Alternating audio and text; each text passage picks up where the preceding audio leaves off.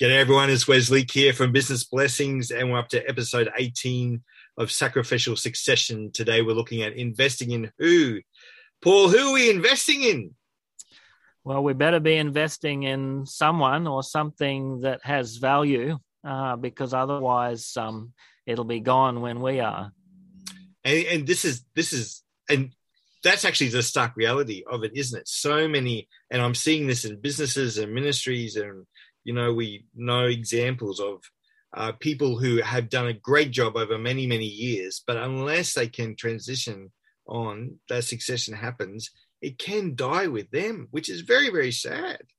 Oh, absolutely. And, I put in there a quote from, and you've met the Christian Vision founder, Lord Robert or Bob Edmiston. And, he said, when I'm on my deathbed, I'm not going to be thinking about the last $1 million I made, but about my investment in people. Now, we may not have made $1 million necessarily, yes, but the same question is going to be very irrelevant. We're going to be thinking much more about, who is going to continue my legacy on after me. Which is it is a very key thing. Like I'm thinking about this more and more as my kids get older and seeing them grow and develop into things, but also in conversations I'm having with others about, particularly because I'm seeing a lot of people in their 50s, 60s and 70s actually start new things, but what is their legacy? What are they leaving behind? Paul, the basis for this is 2 Timothy 2:2. And the things you've heard me say in the presence of many witnesses, and trust reliable people who will also be qualified to teach others. This whole multiplication thing is so key. Yeah, it is. And it's interesting if you study that verse carefully, that there are at least 3 generations of leader and potential leaders or successors, within the logic of that verse, because we have Paul, who's talking to Timothy, who's his successor, and then encouraging him to pass it on to others who are qualified to then pass it on to others. So you could say that there are actually 4 generations of leaders and successors here in the model that Paul has in mind that he's entrusting to Timothy. And so, for me, this was, again, one of those really aha type verses where it became an epiphany for me to actually be thinking about, well, how many generations am I actually investing into? Or am I investing in no one, essentially, except myself? Yes. That's right. And the other thing with that is, okay, there's 4 generations there, but he's also setting the scene for them to continue that on as well. He's setting the pattern. Yeah, this is absolutely what happens. And as you try others up so that it goes on well past them as well. So Paul was very good about writing his letters. You look at everything that he wrote in prison. Sometimes we think, well, it wasn't good that he was in there, but look what he accomplished during that time. And he talked about the legacy. And that is I often think back, we are reading stuff today that he wrote 2,000 years ago, and it's a huge legacy. And I often think about, are people going to be reading stuff that I write now in 2,000 years time? I mean, we may all be in heaven by that time. I don't know.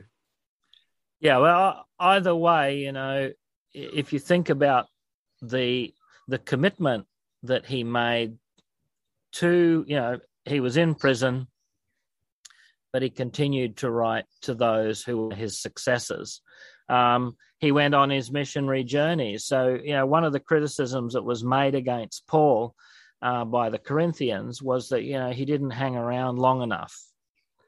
And the point he made was, I build foundations, other people build on them.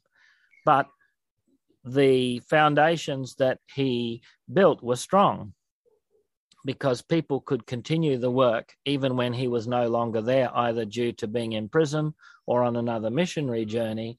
he was leaving instructions behind for his successors so that they could continue the work that he started on those strong foundations.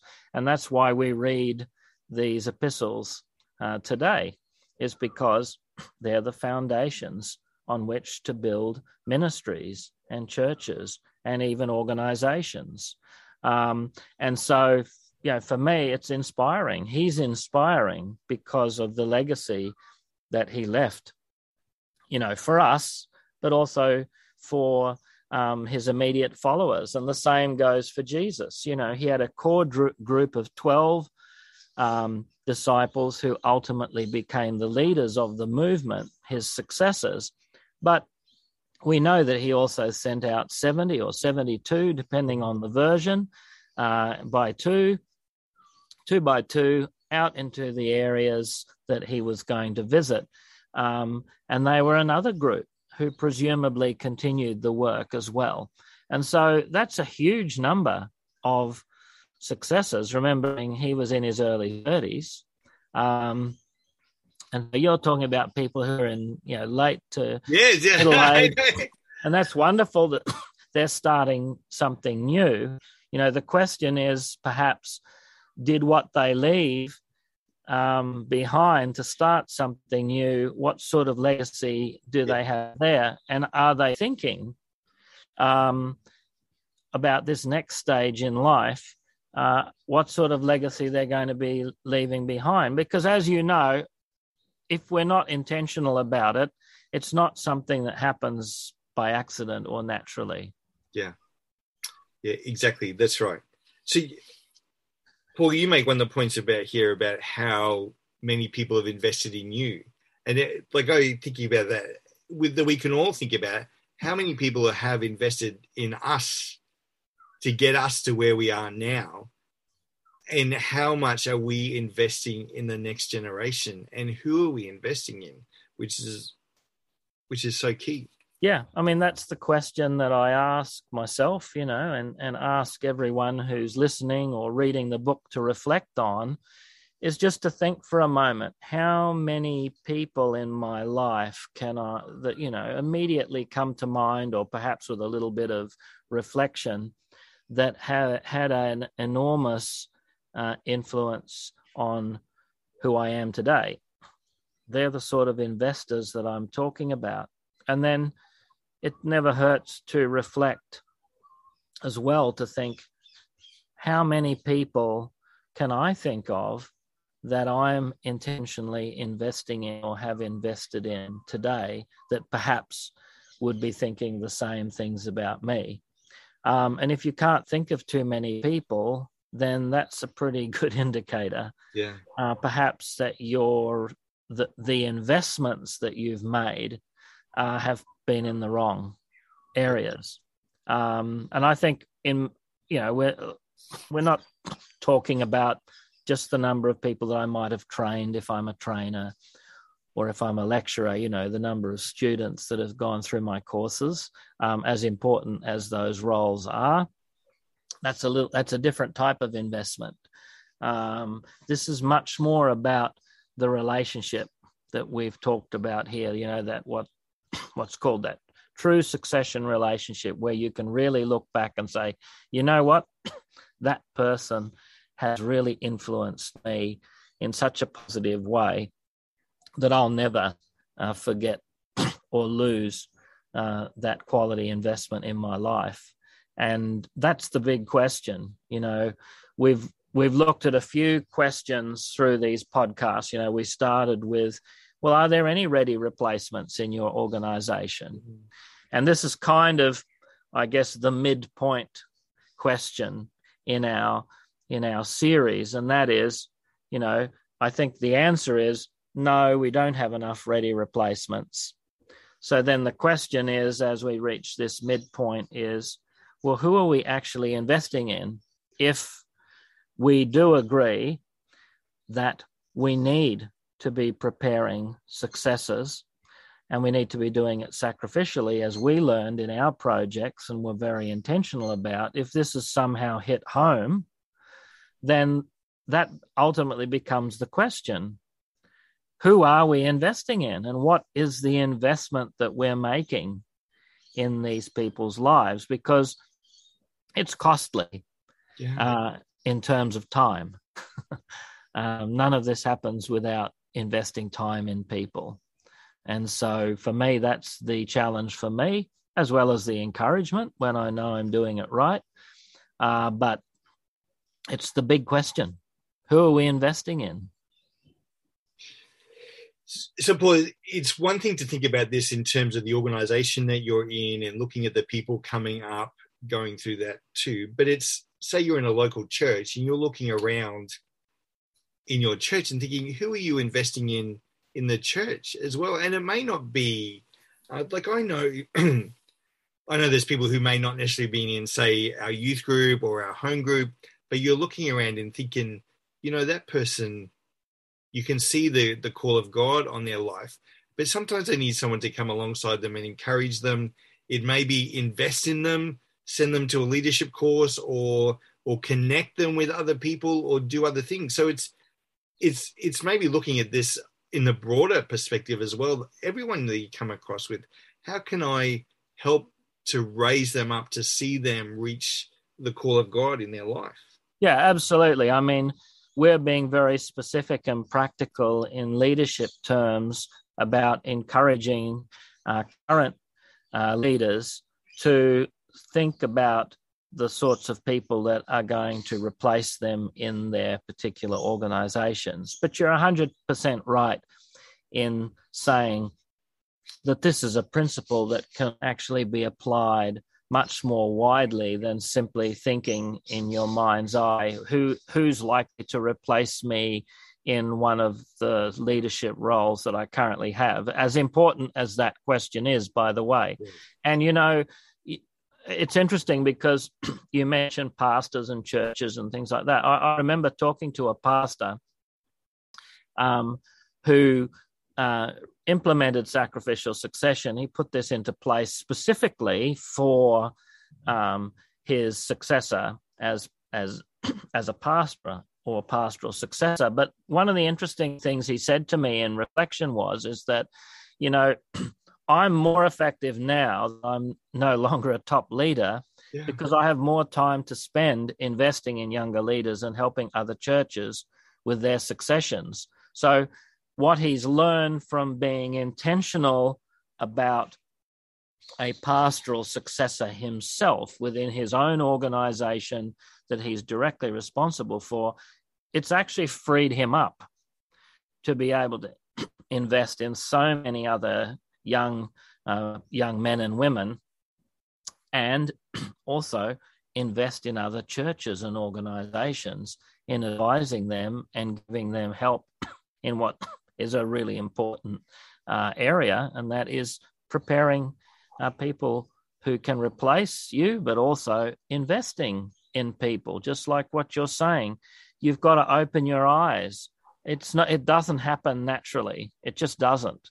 You've got to be really intentional. And I guess, in our culture, we don't tend to have that, especially in our modern culture, where, say, the older generation is very closely involved in the next generation in terms of investing in them. We often assume, they'll learn this at university, or someone will teach them that, or they just have to Google it to learn. And there's truth in all of that, but it's not the same as someone investing their time. And as you're saying, looking for opportunities that person themselves may not yet see. Because like a lot of times we have blind spots too. And like, I know I've had people sit me down and say, hey, I can remember a very distinct conversation with someone who told me I was too complacent and I needed to, to get out of that and move forward and stuff. And actually that conversation led me to doing 3-4 different mission trips, which opened up a lot of other doors for me. And I often look back at that and think, man, that was a tough conversation to have with me, but it opened up doors. And sometimes some of the succession discussion is is tough conversations about things as It well. is tough conversation. And I mean, there are people who cross our paths in life who tell us things that we need to listen to and do, who are not our friends. You know, in other words, they don't give us advice because they have a relationship with us. They don't give us advice because they like us or trust us. They may dislike us. And you can learn from people like that. I can remember someone like that who told me that I needed to become much more focused when I had my business and was just starting out. He said, you're trying to be too many things to too many people. You need to focus on your niche. But part of his motivation was that I was competing very well against him. So he wasn't doing it out of the goodness of his heart, but I still learned from it. Yes. But far more valuable, as the Bible actually says, the wounds of a friend. Why? Because you know that they have your best intentions at heart. And it also says it about the Lord. The Lord, if he disciplines us, then we know that it's for our best. Yes. And that's the relationship I'm talking about.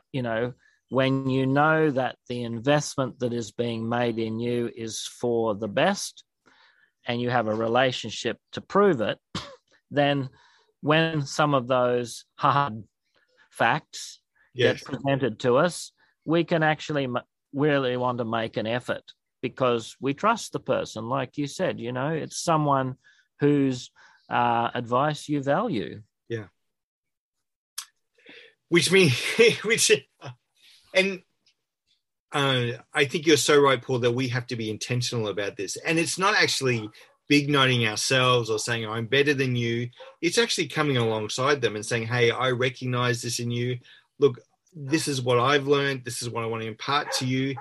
But I also know that these are other people who can help you to move you forward as well. Absolutely. And I mean, one of the things that we learned in our projects, and as you know, and if anyone's read the book, these are sensitive places. These are hard places. These are high-risk environments, that perhaps the International Crisis Group would have quite a bit to say about most of these places. And so one of the things we learned was being very transparent about succession and about our plans. And one of the people that did invest in me, I can remember him very well. His name was Bruce. I won't mention his last name. He's quite a well-known businessman. But I remember him once quoting a verse that was a verse that encouraged Paul the Apostle, where, the Lord came to him and encouraged him to speak. Keep on speaking the truth because there are many supporters, many people around you, obviously that Paul wasn't aware of. And if we think back to poor Elijah, he felt that there was no one else around. And yet it turned out when he was willing to be transparent and open and say what he knew was right, it certainly annoyed Ahab to no end, and Jezebel even more.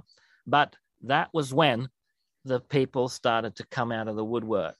And so, yes, it is about being intentional. It's not about exactly what you say. It's not about big noting. It's not about, look at me, how incredible I am. It's about being honest and saying, you know what? These are our plans. These are the things that we need to do. It may not be easy, but we must do them. When people hear that, we found that we had all sorts of support and supporters, many of them, in a sense, silent, understandably, who came and said, we're really inspired by what you want to do. Some didn't think it would work, but they said, we just want you to know we're here. We support you, and we want you to know that. We may not be able to raise our voice, loudly, but we just want you to know that we are here to help you and support you. And in some cases, these people were technically our enemies and competitors and parts of organizations who were trying to undermine us and work against us. And so, these were people who were potentially compromised, who said, look, we know what you're doing. We support what you're doing. I just want you to know that we stand behind you, even though we can't necessarily openly support you. None of that happens if you're not open about it and you're not willing to share what the issues are and what the plans are and how you intentionally would like to outwork things. And so to me, that was a really big lesson, and learning curve is that, we had lots of friends who we didn't realize we had because we were willing to be open and transparent. And, one of the things, as our organization, and a little bit about us, one of our key values is about being generous and about generosity. And that's not in any way to sort of imply that being generous is to grease wheels and things like that. But it's being generous with what we've got. And, it's a really cool scripture that always challenges me in Luke 16 about the parable of the shrewd manager, where, it talks there about using our resources or using our investments to make friends of people, and in particular unbelievers, because they're often far better at doing deals and working through some of this stuff than perhaps children of the light are. That's what Jesus said. So he's got to be right, no matter how good we might think we are. And so again, we found just being generous. I don't mean necessarily with money. I mean with time, explaining to people, being open, being transparent. Again, we found that we had so many friends, that we didn't necessarily know we had. I can remember when we were starting radio stations, we were starting it in a very radical area of another religion. And the person who helped open all the doors was someone from that religion who could have easily been our enemy, but said, I support what you're doing because what you're doing is good. And he said, because of that, I'm going to give you access to businesses that you would never have access to yourself. And sure enough, he was true to his word, actually more true to his word than some of the people we expected would be supporting us. Yeah. Yeah. There are a lot of ways that you can be generous without money. Absolutely.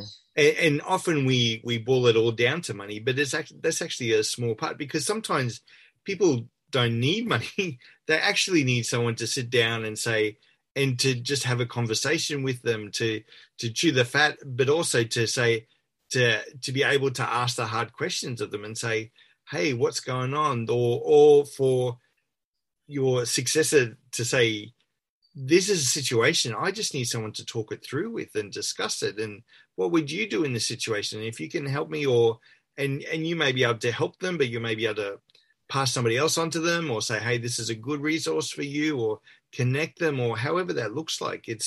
There's a whole lot of things that you can do.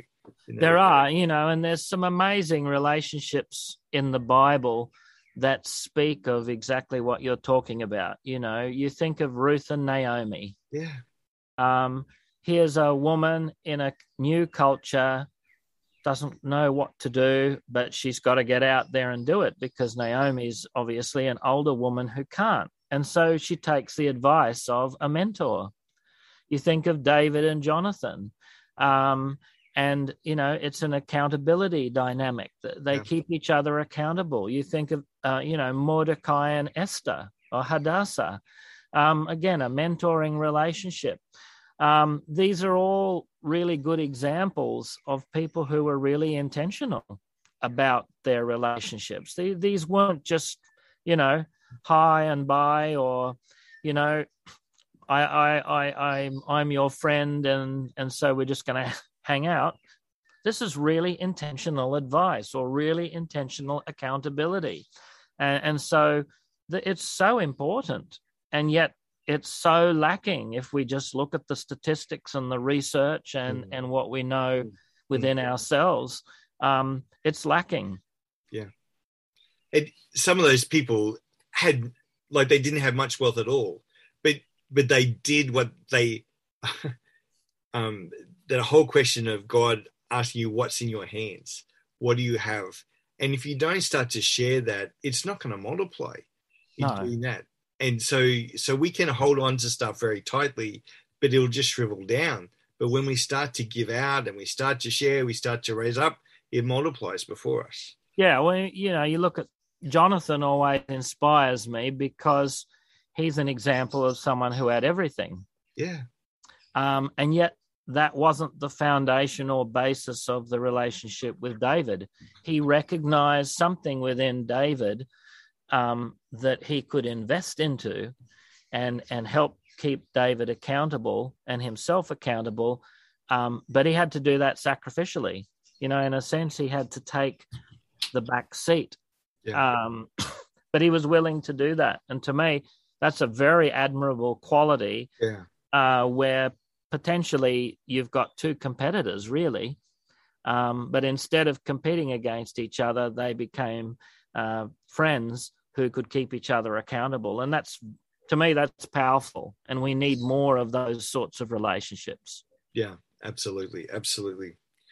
And it's funny you raised Elijah, First Kings 18 and 19. For some reason, they keep coming up in all sorts of things I'm reading at the moment, because, he got very depressed, after the confrontation with all the other prophets, and God kept asking him, what are you doing here? What are you doing here? And he says, I'm the only one here. I'm left to know. He has a good grizzle. But, I love the way that God responded to him. He fed him. He took care of him. He sustained him. And throughout all this noise, but it was in a still small voice that he spoke to him and said, hey, by the way, there's 7,000 others out there who are there as well. So, and, the key part about that passage at the end of 1 Kings 19 was that God said to him, these are all the leaders that you need to appoint. And that was the answer to his situation. Go out and appoint these people as leaders. Go out and this is the next generation. Raise them up. And I thought, that's not how I would have answered the question, but that's how God answered the question in saying to him, go out and put these leaders in place, then train them up and release them for what I've called them to do. Yeah, it's interesting, isn't it? And that was the solution that Jethro or Ruel gave to Moses when Moses was under so much pressure because he was trying to do everything himself. Is, same thing. You need to appoint people and trust them. Yes. To do the job. They may not do as good a job as you. That's not the point. I'm sure that Timothy and Titus would have thought the same thing. I'm sure that thought crossed Paul's mind quite a few times, and many others as well, that, they're probably not quite up to my caliber. But that doesn't really matter. It's a moot point, to be honest. Yeah. It's about recognizing the potential in others and helping them and viewing them as successors. And I think, you made a really good point. We're not just talking about role replacements here, even though that's a really important part of sacrificial succession. It's about a paradigm. It's about a paradigm of seeing in potential successors that ability to carry on the legacy and really to take the mantle forward. And you see that later on, with Elisha, that a portion, he asked for a portion of what Elijah had. He didn't ask for everything. No. I assume because he felt that Elijah was too big, but he asked for a portion of that, and it was given to him. The only way that's often, I think, over spiritualized. Not that I don't want to diminish that either, but this is a portion because they spent time together. Yeah. He's Elijah's successor. That's why he has a portion, because they spent time. Elijah invested in him. Yeah. And so to me, these are really critical points that we can't miss, is that if we're not investing in people, then we can't expect that there is going to be any, maturation of that investment. You invest nothing, you're not going to get any sort of return. Yes.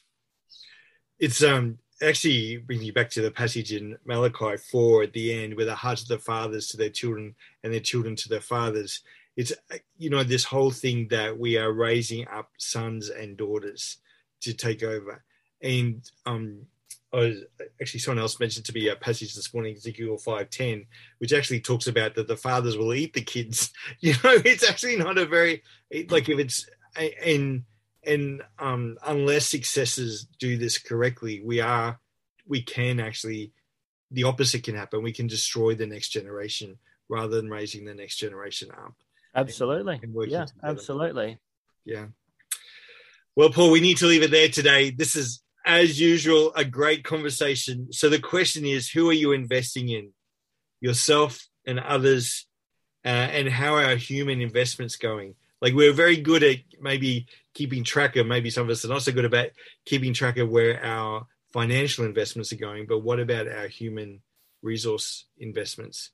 What about the investments that we're making in other people's lives? Yeah. And in some ways, in closing, it gave me a new appreciation of the genealogies that we have in Scripture, because I've often looked at them and like, you know what, these are boring. Yeah. But what they do is they document the generations, in this case, biological generations, not in all cases, who had an impact and influence on the next generation. And so, for me, that really opened my eyes to the importance of this documentation. Yeah. And, that's what I'd encourage each of us to do, and me as well, is to, you're right, we often, and certainly I do it, I've got a very detailed sort of view of my investment portfolio in terms of finances. I'd like it to be bigger, but have I sat down and done the same sort of thing with a little bit of a genealogy? Yeah. Who are my parents? I don't mean biological. Yeah. Parents who invested in me. And then who are my successors as children, sons and daughters? Yeah. Perhaps it wouldn't hurt to write a genealogy like that and see, how many offspring you really have. I don't mean biological ones. I've got plenty of them. Yeah. You're not planning on that? We won't go there. No. I hear you, mate. I hear you. Well, we just pray for you guys that are listening today, that God will actually open your eyes to the ones that he is calling you to invest in, and to be sensitive to that too, to sensitive to the whisper, as Elijah was, to say, these are the ones that God is calling you to. And be encouraged. It's a hard slog sometimes. And so for those of you who are investing in people, be encouraged, because that investment will never be in vain. Yeah, that's right. Very good. Thank you so much, Paul. Thank you.